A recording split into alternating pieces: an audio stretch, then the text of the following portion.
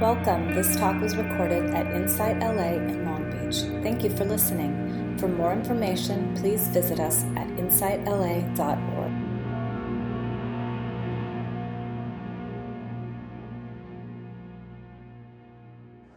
All right. So let's go ahead and move into a nice posture for practice.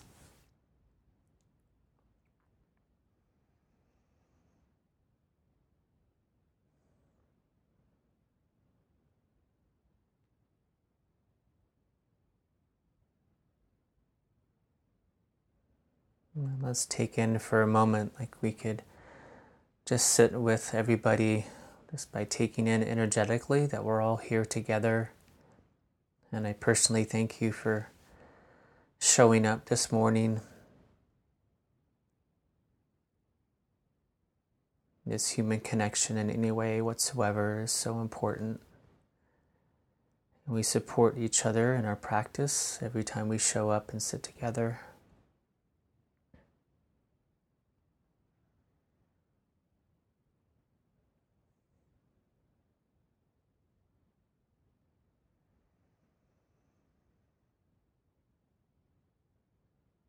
And as you allow your eyes to close and focusing in on the posture,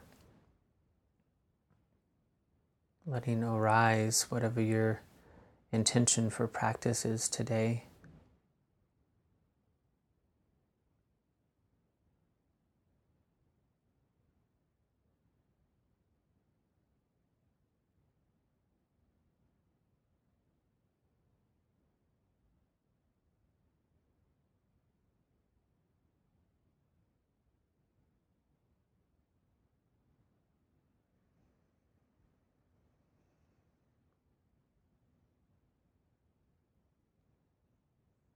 And seeing if you can make this altruistic, if you have not already, that this intention can be felt by all beings and can be of benefit of all beings, to all beings.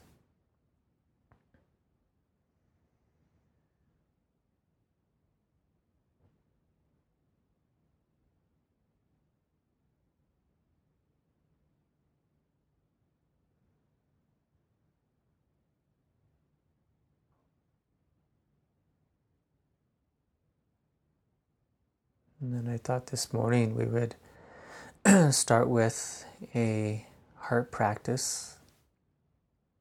Since our topic today is equanimity, doing a bit of meditation on equanimity. One of the four aspects of the heart.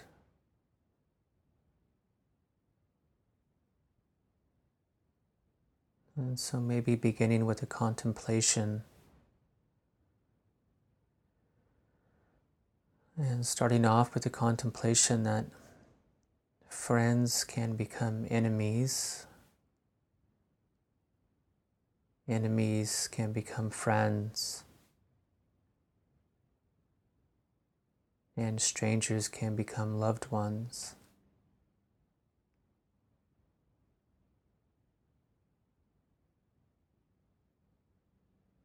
To really equalize our loving kindness to all beings.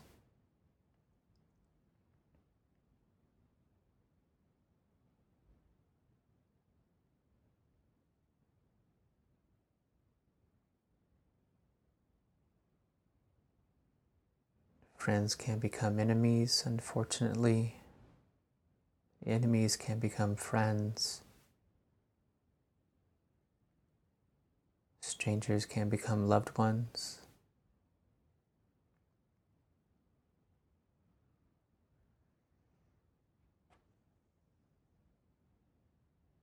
May all beings be equal.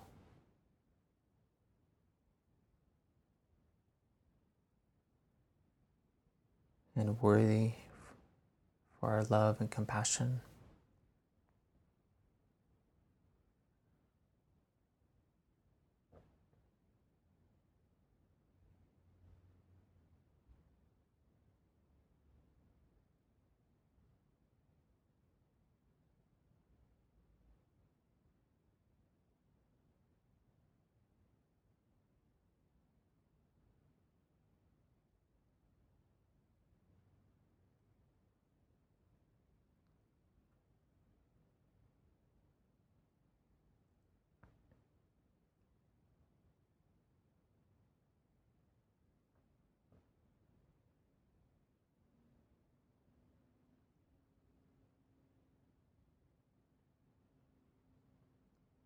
And then the aim of equanimity is to rest the mind before it falls into extremes.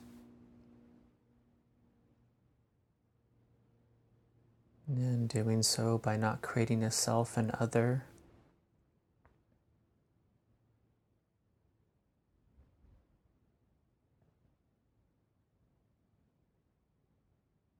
and not creating division.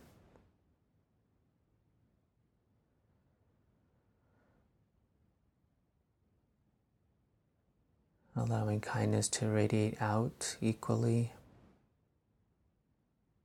between self, loved one, neutral person, and difficult person.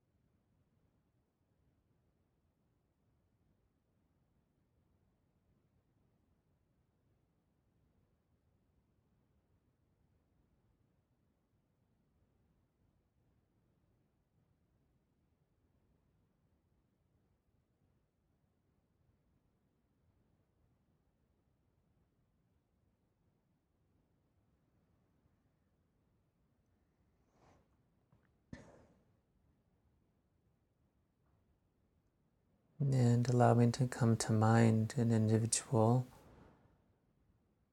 or a group of people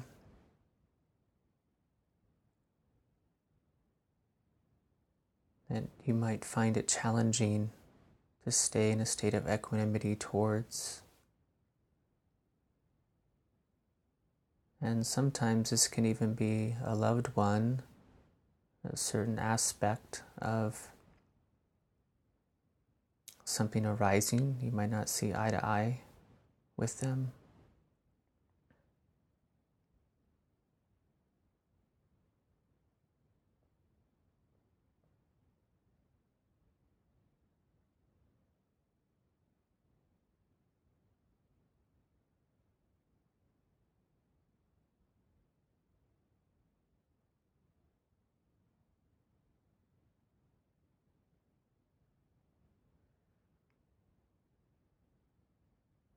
And then mentally repeating the phrase, all beings are owners of their own actions.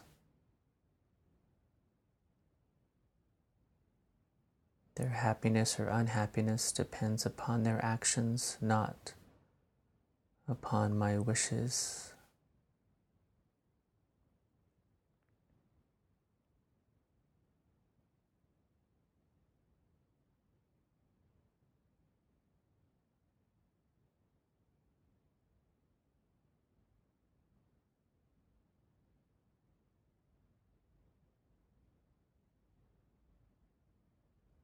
All beings are owners of their own actions. Their happiness or unhappiness depends upon their actions, not upon my wishes.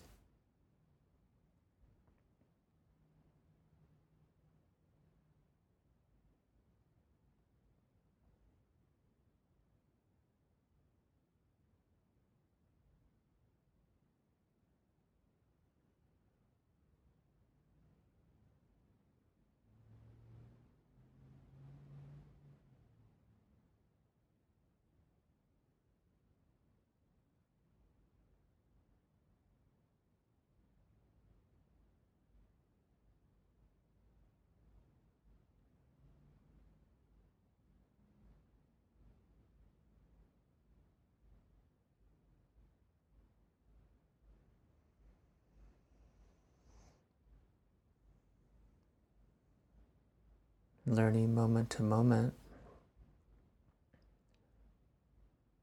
to hold love and openness for this person, this group of people, regardless of differences. Not needing them to change, for the heart to be open and spacious.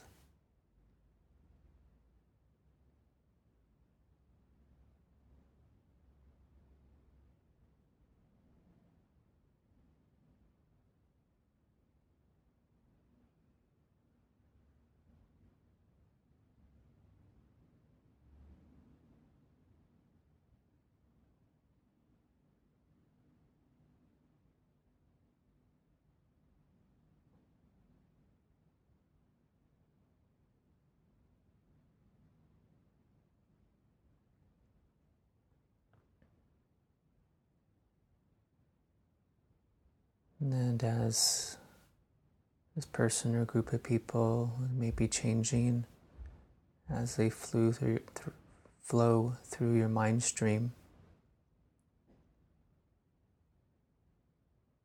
contemplating the unfolding of a person's life is the result of countless knowable and unknowable and untraceable causes and conditions.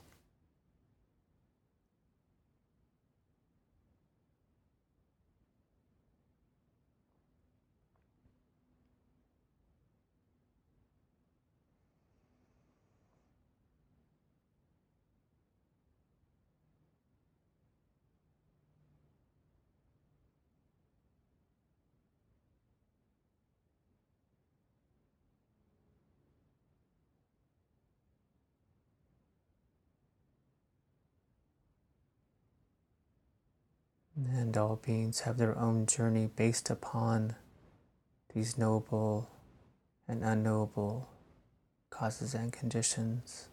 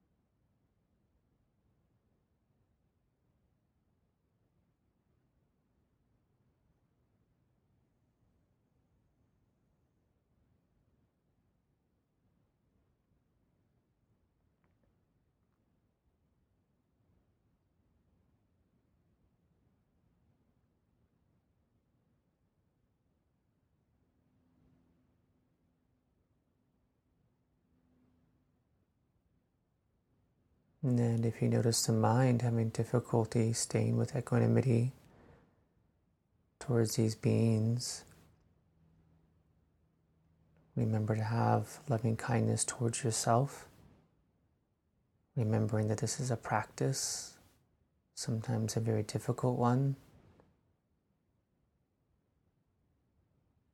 and it's okay to have resistance.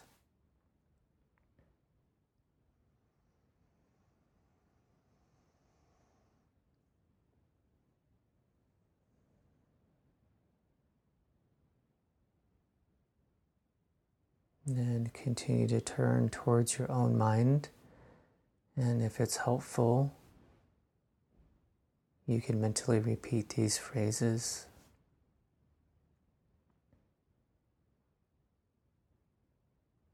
May I accept and open to how it is right now.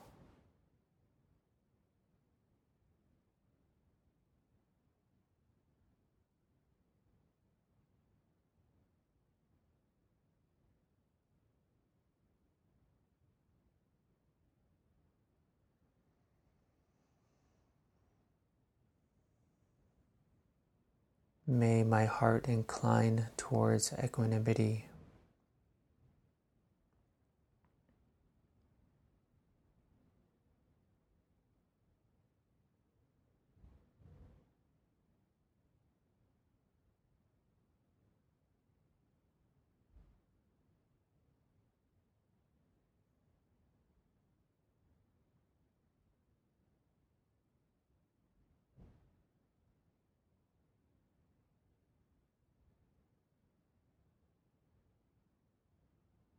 May my heart be at ease with the inner and outer changing conditions of life.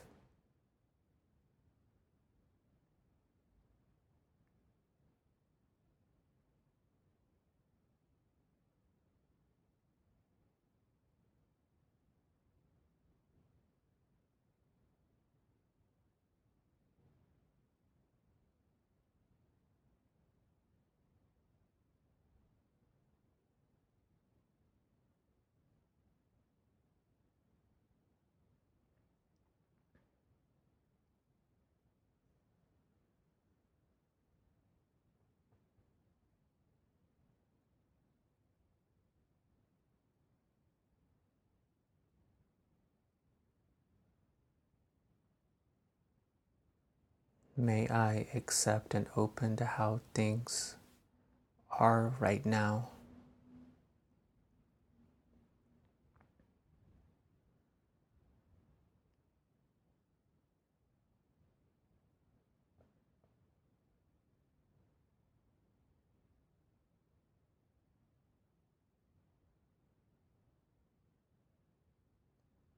May my heart incline towards equanimity.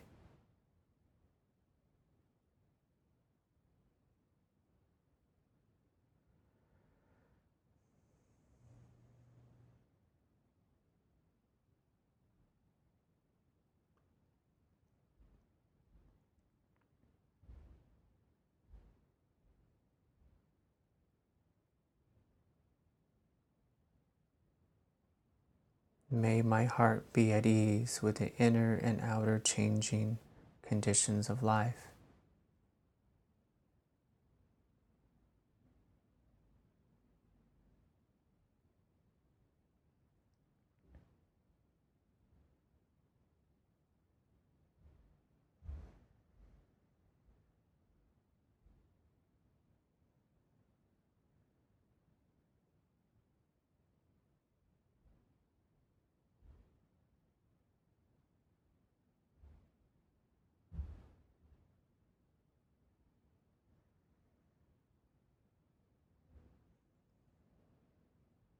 May I rest my mind in equanimity before it falls into extremes.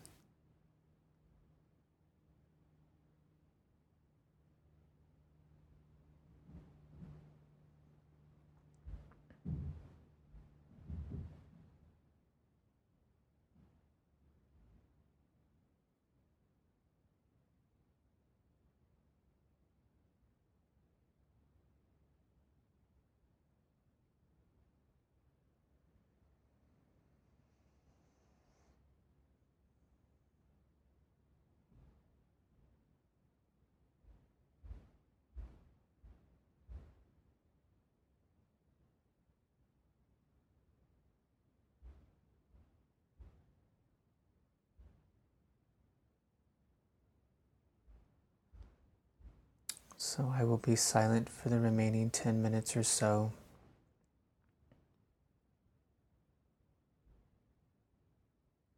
And then simply noticing as you sit, if the mind can stay in this state of equanimity towards self, towards others, and towards the impermanent nature of life itself. What is arising, abiding, and falling away.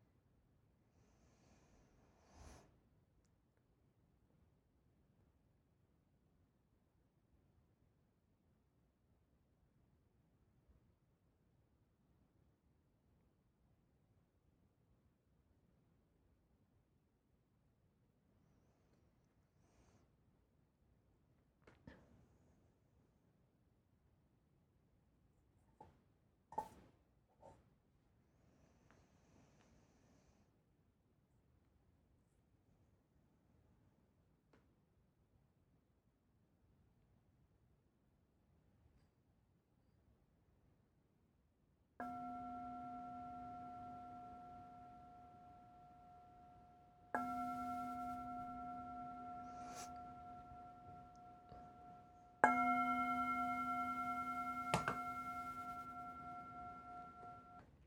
right, hello and welcome again, everybody.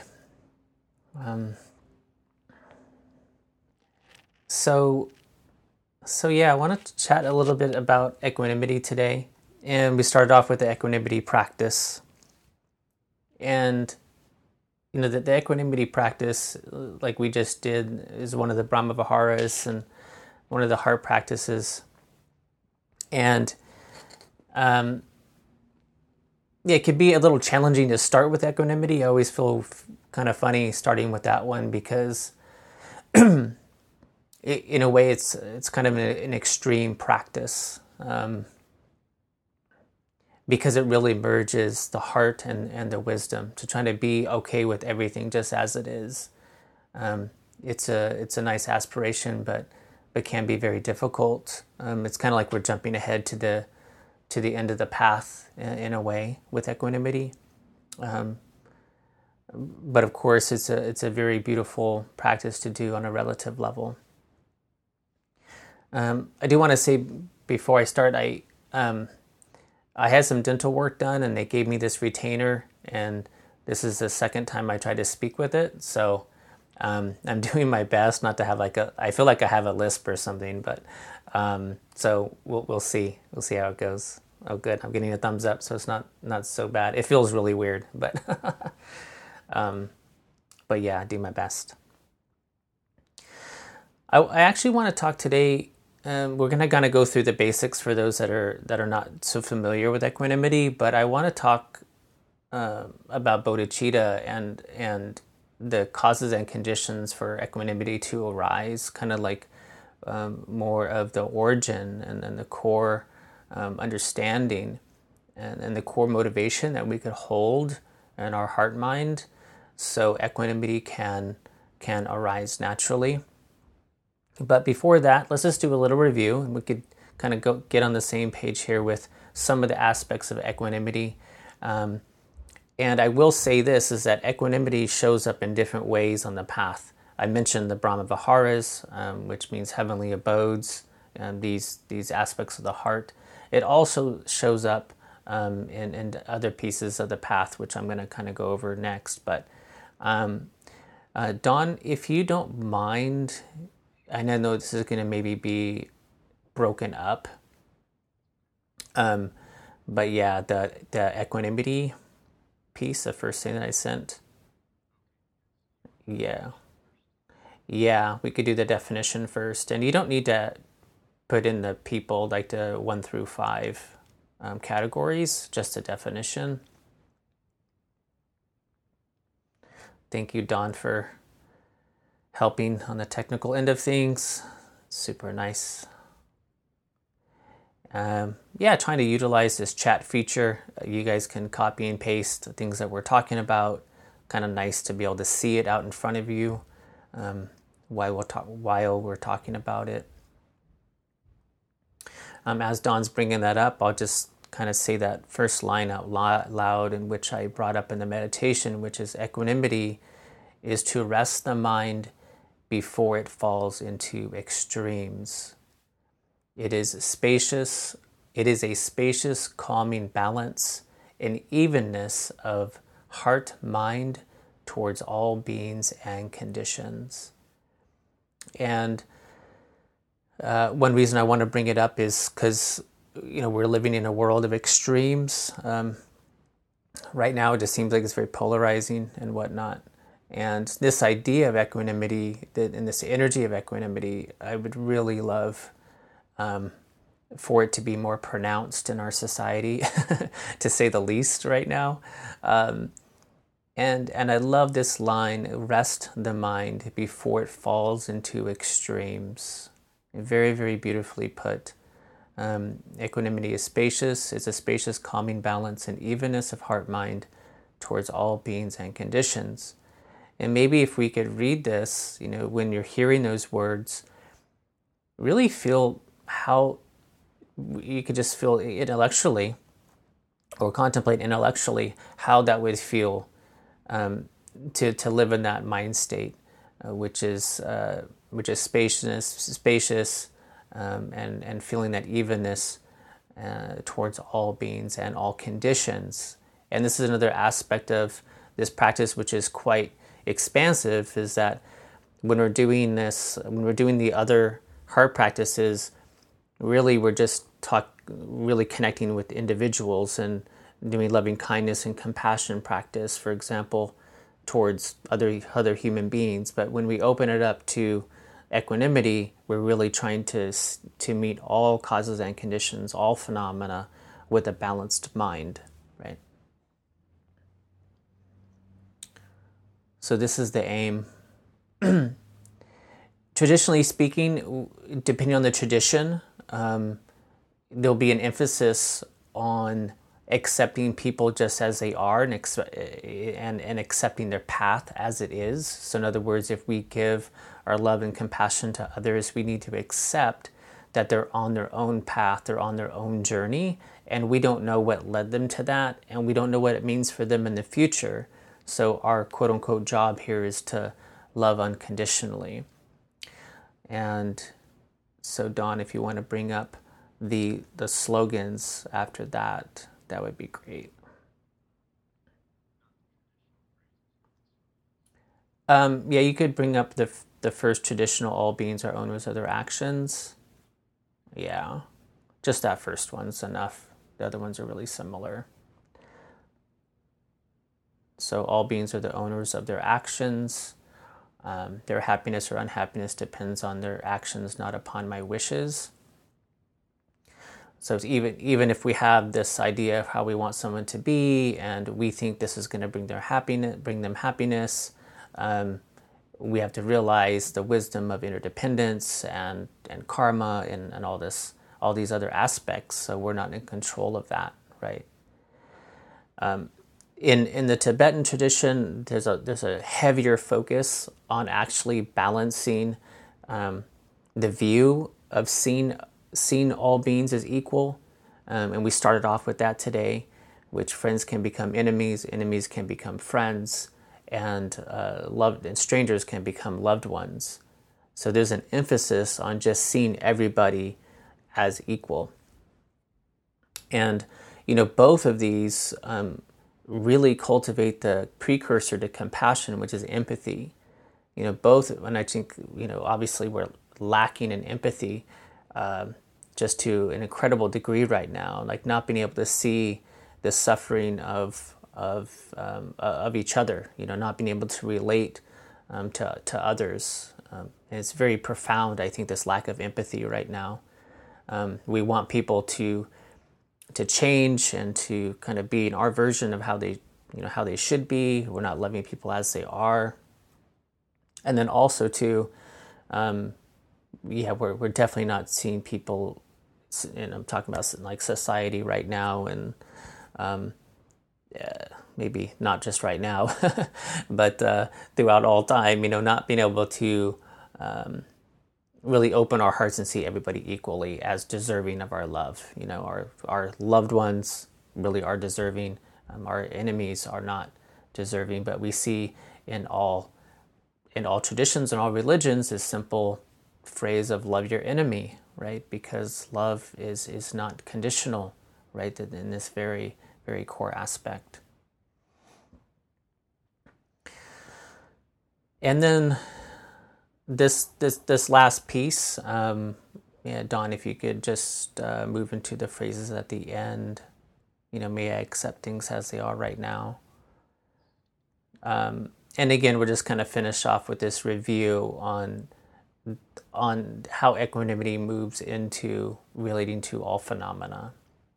So equanimity really is this state of the mind that is equanimous through all the ups and downs of life, right? It's this even keelness. And of course, this really moves into our connection with the true nature of mind, which is this compassionate awareness itself, and more into the ultimate reality. May I accept and be open to how it is right now, May my heart incline towards equanimity. May my heart be at ease with the inner and outer changes, conditions of life. So, what are some ways, some practices that allow us to get to this place? So what I want to talk about next. How do we get here? So this is equanimity. For one, how do we get here is to practice things like this on a relative way, kind of repeating these phrases and these intentions, and little by little, we have a little bit better understanding of them experientially, like as we contemplate them, right? And these, I guess I want to hit upon the 7 factors for a moment. I don't mean to, or maybe I won't, just because I think it'll be too much. Depending on the tradition, we speak a lot about non-grasping mind. In the Zen tradition, Theravada tradition, Mahayana Tibetan tradition, there's a big emphasis on non-grasping mind. Simply not following thoughts, emotions, and body sensations, and resting in true awareness. In the Mahayana tradition, especially Tibetan Buddhism, there's a big emphasis on the Bodhisattva way of life, becoming the Bodhisattva and Bodhicitta, which is really anchoring the mind in this intention to attain enlightenment for the benefit of all beings. And I want to talk more about that today, because I feel like even though they're all relevant, certain teachings at certain times might have more impact on where we place the mind, and we need to kind of look at this for ourselves and see which teaching would be most impactful for us at this time. But I'm just going to kind of present the argument that this would be awesome to focus on, especially in the next few weeks. So I just want to hit upon that a little bit. And Dawn, if you don't mind, you can go ahead and post that Chogyam Trungpa Bodhisattva quote, if you don't mind. Cool. So Chogyam Trungpa, just kind of this really familiar understanding of what it is to be a bodhisattva. Of course, a bodhisattva is a person who lives in the spirit of Buddhism's bodhisattva vow, committing to put others before oneself, to give up one's own well-being, even one's own enlightenment for the sake of others.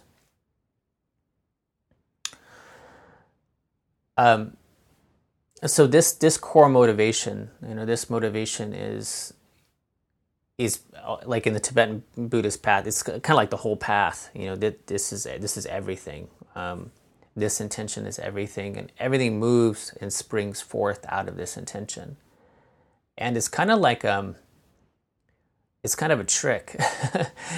Buddha was so skillful in so many different ways, and the trick here is that by releasing, our self-motivation to attain enlightenment for only ourself and to be of benefit only of ourselves, by releasing this and instead focusing on the well-being of all beings, by doing so, we actually liberate our own mind. So it's very profound, and Buddha was a trickster in a lot of ways, how he worded things, and it reminds me of this definition of mindfulness being non-judgmental. Mindfulness is automatically non-judgmental. We can't have mindfulness and bare awareness and have judgment at the same time. But some things are explicit and implicit.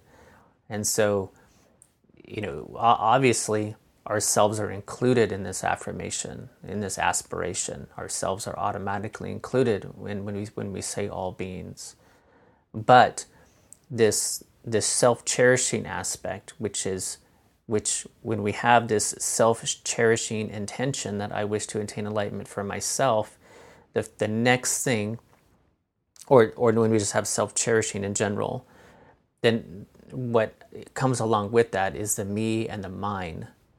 And the me and the mine, that mine piece, all that grasping, that's what turns to attachment and anger and the us versus them mentality. That is what breaks us apart from, or doesn't allow that equanimous mind to arise naturally. So it's as if, when we have that self-cherishing aspect of mind, the mind is dividing itself, right? This is why, all that emphasis on the natural state of mind is open, is spacious, it's free, but in a very, very direct way, we divide the mind the moment we put divisions on our love and compassion. As soon as we put fences up, walls up, as soon as we say, that this person's okay, this person's not so okay, as soon as we put those boundaries up, we are dividing the mind. And how much we see of our true nature is in direct correlation to the boundaries of our love and compassion, right? And this is all built around what we feel like we need to protect, right? The more we feel like we need to protect, the more hope and fear arises, and the more division arises along with it. And along with all of that is all the ignorance, right? All the ignorance and the anger and delusion, And so the opposite of this, just this pure intention that may I live for the benefit of freeing all beings, it is purifying and transforming the mind with every single time we make contact with this vow, with this bodhisattva vow, right? We're coming into contact with the mind that is naturally in equanimity every single time we make contact with this vow. I'm just reminded of a story. I don't know if it fits here. Maybe it does. Maybe it doesn't. I'll just tell it anyway. Yogananda would tell this story of Krishna, and supposedly Krishna loved cheese. He loved these cheeses, and so a group of the disciples had this special cheese ready for Krishna, and Krishna could not get to them. There was a river on his journey, and the river had rose, and he wasn't able to cross the river. So the disciples were bummed because they were really stoked, to give Krishna this cheese. And then one of the disciples of Krishna there, he ate the cheese, and the other disciples were yelling at him, like, why did you eat the cheese? That was for Krishna. It was Krishna's cheese. And so a couple days later or something, Krishna makes it to them, right? He's able to cross the river. He makes it to them. And he thanks them. He said, whoever gave me that cheese, I really appreciate it. Thank you. I really enjoyed the cheese. And it was, Yogananda would tell this story, and he would say, like, whatever you do, give it to God. Like, whatever you do, give it up to God. Give it up to all beings. We could say, God is this infinite potentiality, right? Give it to the benefit of all, to all things, right? And so by the power of this intention, this disciple was able to give this offering up to Krishna. And so we have to move with this intention that we have this universal goodwill in our heart mind when we're going through all of our activities, right? It's not an on-the-cushion thing. This intention is a 24/7 thing, right? And we could bring everything into this intention. And one thing that came up to me as I was kind of researching what I want to talk about today I was just reading some Garchen Rinpoche, and he was giving a commentary on the Heart Sutra and Lojong teachings actually together, which is pretty cool. And I was reminded of the five powers. Like there's five strengths in the Theravada tradition. These are a little bit different. And he really emphasizes, thank you, Don, he really emphasizes how this bodhisattva intention can weave throughout our daily life. And I'm going to speak to them a little bit here. So the five powers in Lojong: determination, familiarization, the positive seed, reproach, and aspiration. All of these, all you really need to remember is that they're just about that bodhisattva vow. So all of these are all, in particular, they're just pointing to the bodhisattva way of life and the bodhisattva vow. So when we look at determination, it's the determination to be kind in all situations. So that's the determination. And I really love this. It's very simple, but I think it's just so beautiful how, Garchen Rinpoche, he talks about this determination, and really keeping in mind our bodhisattva motivation. So I'm just going to read it here. And so he's talking about this first point. This is the key point, because there are those who make a mistake here. When they do the practice, their main thought is that if they do the recitations of the manis, he's talking about the Om Mani Padme Hum mantras, they believe it will help them, and thereby help them develop some degree of personal attainment. It is inwardly directed, but again, it is only self-cherishing. Dharma practice, if done in this way, can even reinforce self-cherishing. Therefore, you must avoid practicing in this way.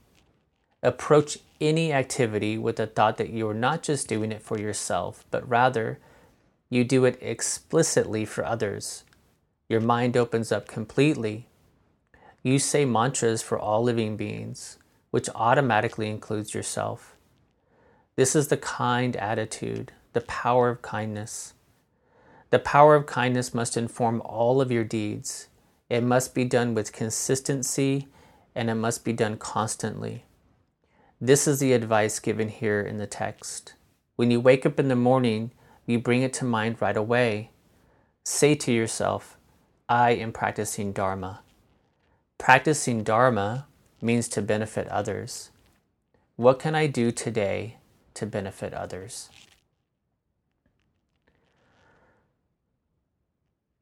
And I'm going to just go right into the next one, actually.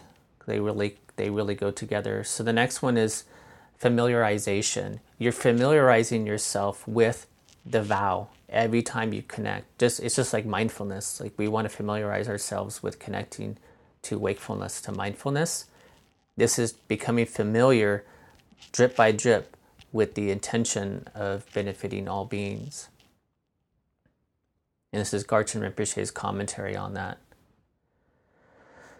Today, from now until I go to bed at night, I will avoid all self-cherishing thoughts. I will work to benefit others. Therefore, whatever you do, when you eat, for example, you think how you could act more beneficially to others. Whatever the activity, there is the outward orientation, the impulse to benefit others, and not that self-grasping that is always looking to get that best thing for yourself. Therefore, when you look at other beings, you look at ways to benefit them. Discriminating between loved ones and strangers is an aspect of self-cherishing. Strangers should also be objects of your kindness. The power of kindness should be practiced with equanimity, that to say, the equality towards everyone. And what we're doing here is, if we have this constant practice of really wishing to to benefit others and transform our mind in a practice like this, it really takes the edge off when we have this really strong opposition to our own view, when we have others exhibiting a really different outlook than ourselves. Without a practice like this that has that constant reminder that I'm suffering, all beings are suffering, and when we lose compassion for our own suffering and can't see the therefore cannot have the compassion for others, there's such a strong reaction, right? But if we want to have any chance of equanimity, a practice like this has to be more consistent, right? It has to be more constant, top of mind of what are we doing here, right? And what are the practices that lead to this equanimity? We need to practice this all the time, where the mind is going to practice the opposite, right? Because it's just the habit. So the next one is the positive seed. So this one is to pay attention to the seeds of kindness. There's a very classic meditation that revolves around actually this exact power here of, the traditional practice would be to have a couple different colored rocks, and for one would denote the positive thoughts and one would denote the negative thoughts, and really try to pay attention to to purifying the mind to lead to just the thoughts of kindness, right? So we want to understand and these positive seeds of what gives rise to kindness, all the positive seeds, and it kind of goes back to our thinking mind, right? And this goes back to how we connect with the kindness in our hearts and grow those seeds, right? So the power of just connecting with that kindness, and really, usually, traditionally, this is taught in the thought process. These are kind of like the seeds. So if we change the way our mind is kind of holding on to the positive thoughts as opposed to the more negative ones, this will bloom into kindness. The next one is reproach. This one is this kind of aspiration to slough off any.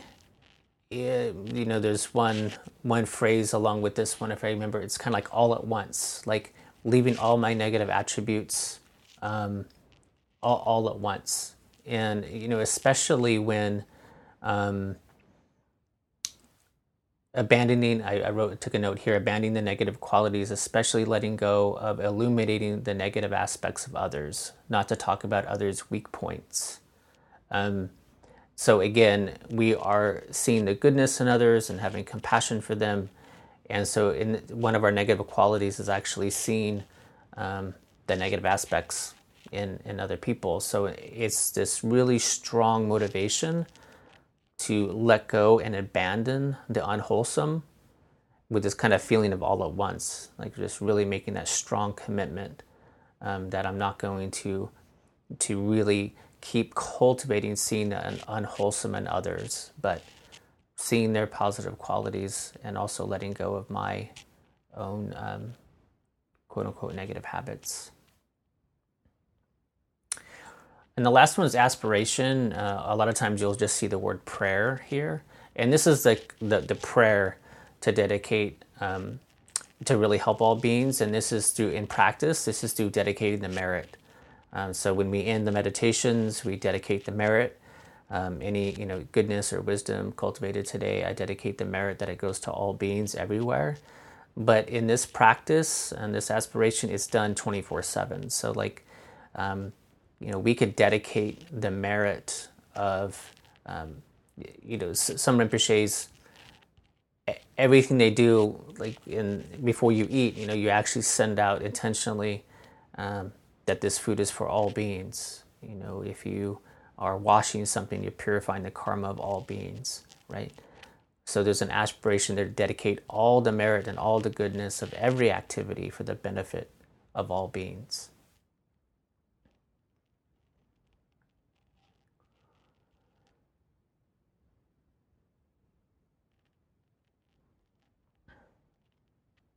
Okay, so I'm going to leave a little extra time here. Well, actually, we can go to breakout rooms, have a couple like poems and stuff. But I want to go into breakout rooms today, and maybe just bring, just hear from each other and our own wisdom of how are we staying loving and kind. And we might want to, I know myself, I'm not staying loving and kind all the time like I want to, right? I'm really striving, I'm doing my best. But maybe we could focus on the positive and maybe sharing, how are you staying kind and loving? This could just be by something that you're striving towards during this time. It might be a teaching, it might be something that you're really reading, or just contemplating how can we stay kind and loving and balanced when we might think a bit differently than other people. Maybe we can all come together and share some of the things, and also share our challenges too to this, right? Because it's difficult. Bye, Dawn. See you. So we're gonna go into really small groups, and then we'll reconvene after that. Yeah. All right, welcome back, everybody. You look filled with equanimity. All right, we have some time. It'd be nice if anyone would like to share what came up for them with the larger group. That'd be great. If you're up for it, you could just kind of raise your hand. I'll try to see everybody. Yeah, Julie. Hi, Casey. Thanks for having me here today. It's my first time, so it's nice to be here with you all. Welcome. Thank you. I was just bringing up in our small group, and Bob, you were mentioning, kind of answering one of the questions I had, and I was hoping to hear the rest of what you had to say, but I would love to hear from you, Casey, and the rest of the group. At the very beginning of our sit, you were mentioning how friends can become enemies, enemies can become friends, loved ones can become strangers. And I was waiting for you to say, you said strangers could become loved ones. And I was waiting for you to say, and loved ones could become strangers. And I was wondering what, in terms of the practice and the teachings, why that wasn't stated. It was just a question. It was interesting to me. And Bob, you were mentioning something about, in terms of the practice of equanimity, why that might be. So I'm curious about that. Yeah. I know, Bob, did you want to keep going with where you're headed with it? Well, my what came up for me was based on the practice itself, is that strangers become loved ones, and loved ones can essentially become strangers, but based on the practice of equanimity, we still have love flowing for them. So they're not really like, it's not a stranger, but they are in the distance, but it's along with the practice of equanimity, accepting that their decisions are their karma. So essentially they are strangers, but we still have a love that developed for them. That's kind of what came up just for me with that, because I wondered that too on the second run. Yeah, actually, I think in some, some people do put it in there, actually, but you can. It's kind of like the meta phrases. If it works for you, you could definitely, you could add those types of things. I think they're really pointing to kind of extremes actually there, because equanimity is before the mind falls into extremes. and so they're kind of pointing to the extremes. The friends can become enemies, enemies can become friends, strangers can become loved ones. Those are kind of the more extremes, and we're kind of pointing to that, and that we could love through all of that. And yeah, and then if that happens to be the case where a loved one is a stranger, then um, we can love through that too. But it incorporates that too. If you want to add that in, no problem. Yeah, yeah.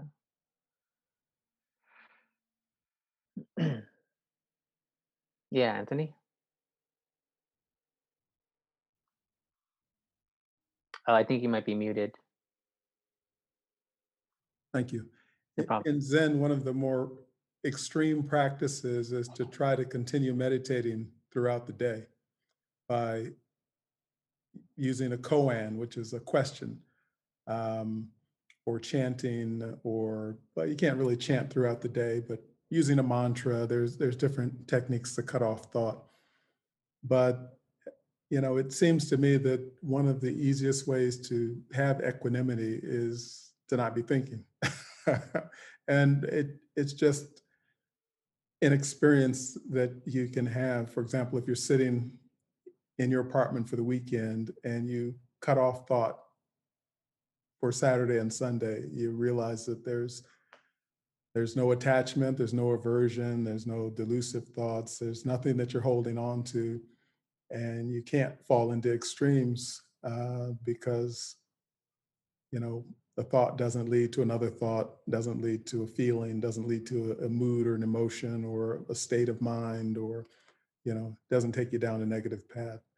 So there's different ways to play with that. And I really enjoyed what you said about a bodhisattva's focus is on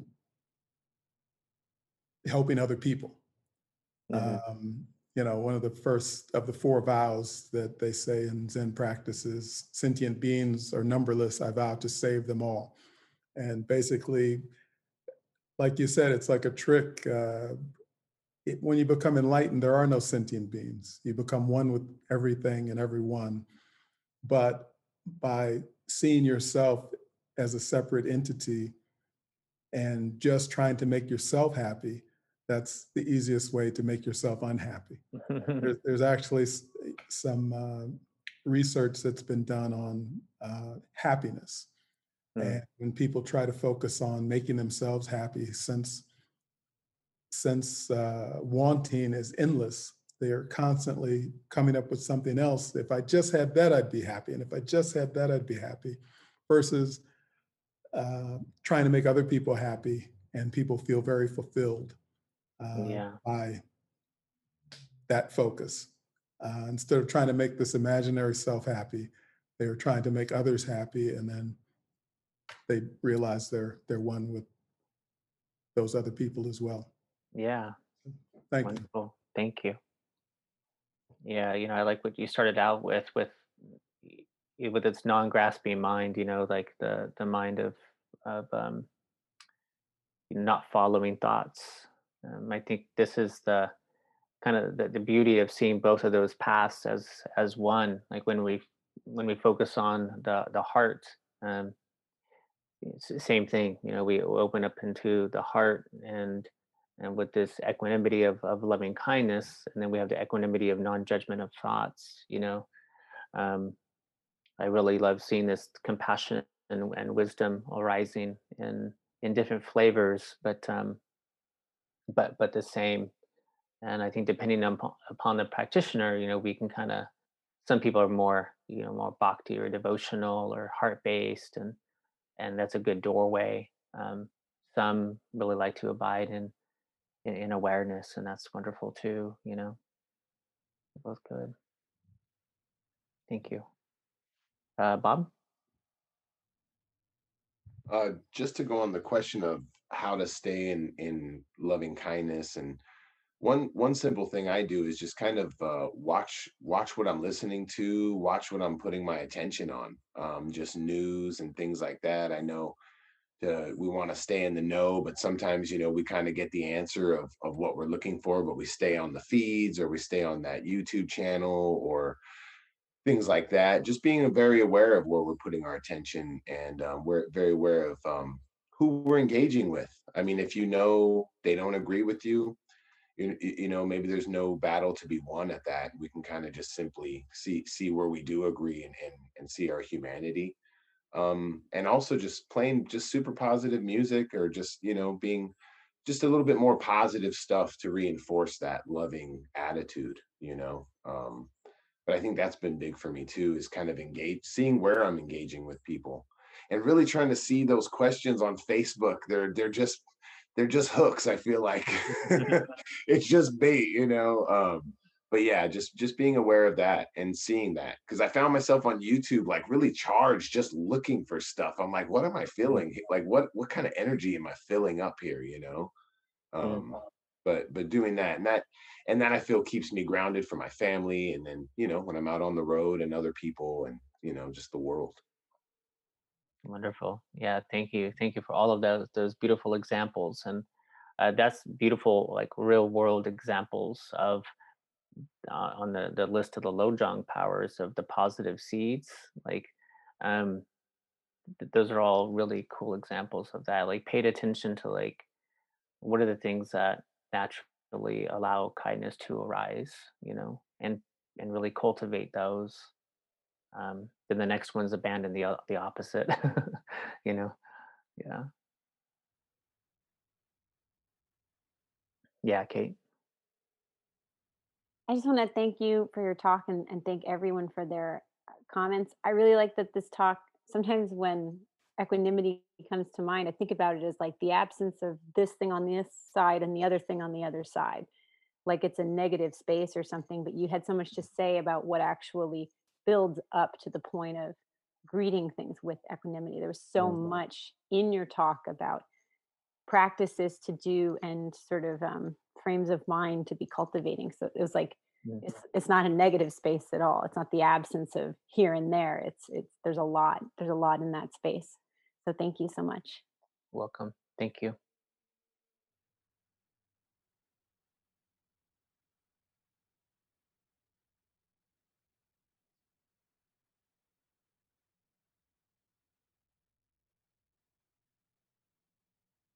Yeah, Karen.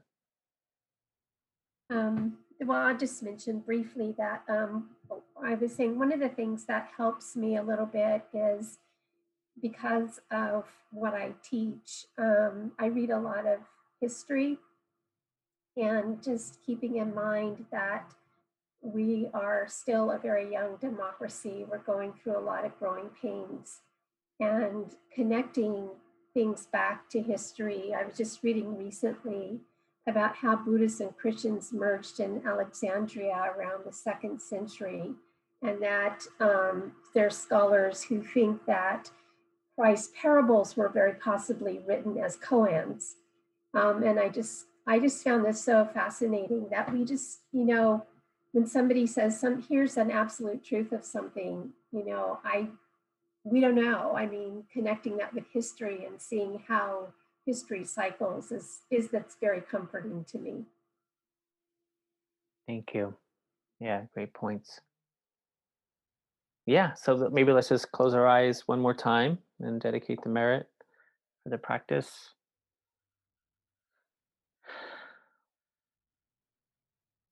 So, in those five powers, we talked a little bit about this dedicating the merit, the aspiration. So, all things is said are built on merit. So, if we have a good deed, if we do a good deed, we cultivate merit in a certain direction. If we abandon a negative quality even for a moment, this creates merit.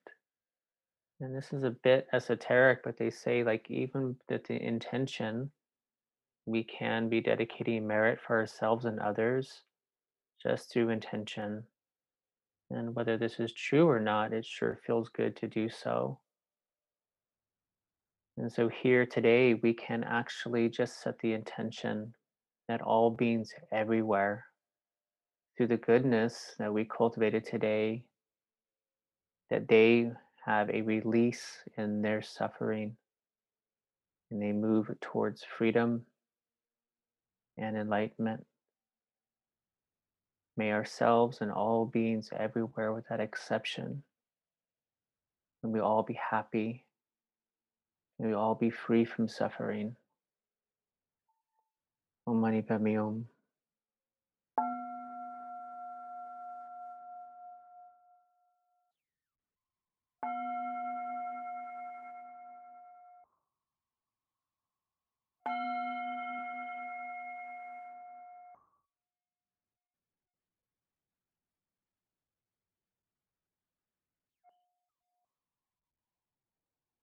Thank you again, everybody. Thanks, Casey. Have a good Sunday. Good week, everyone. Thanks, Thank Kate. you Too. too. Thank Bye-bye. you. Thanks, Bye-bye. Kate. everyone. Thanks, Bye. everyone. Miss you all. Have a good week. Good to see you, Bob. See everybody.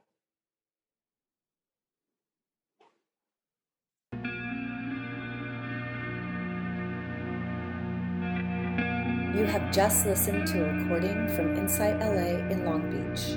For more information, please visit us at insightla.org.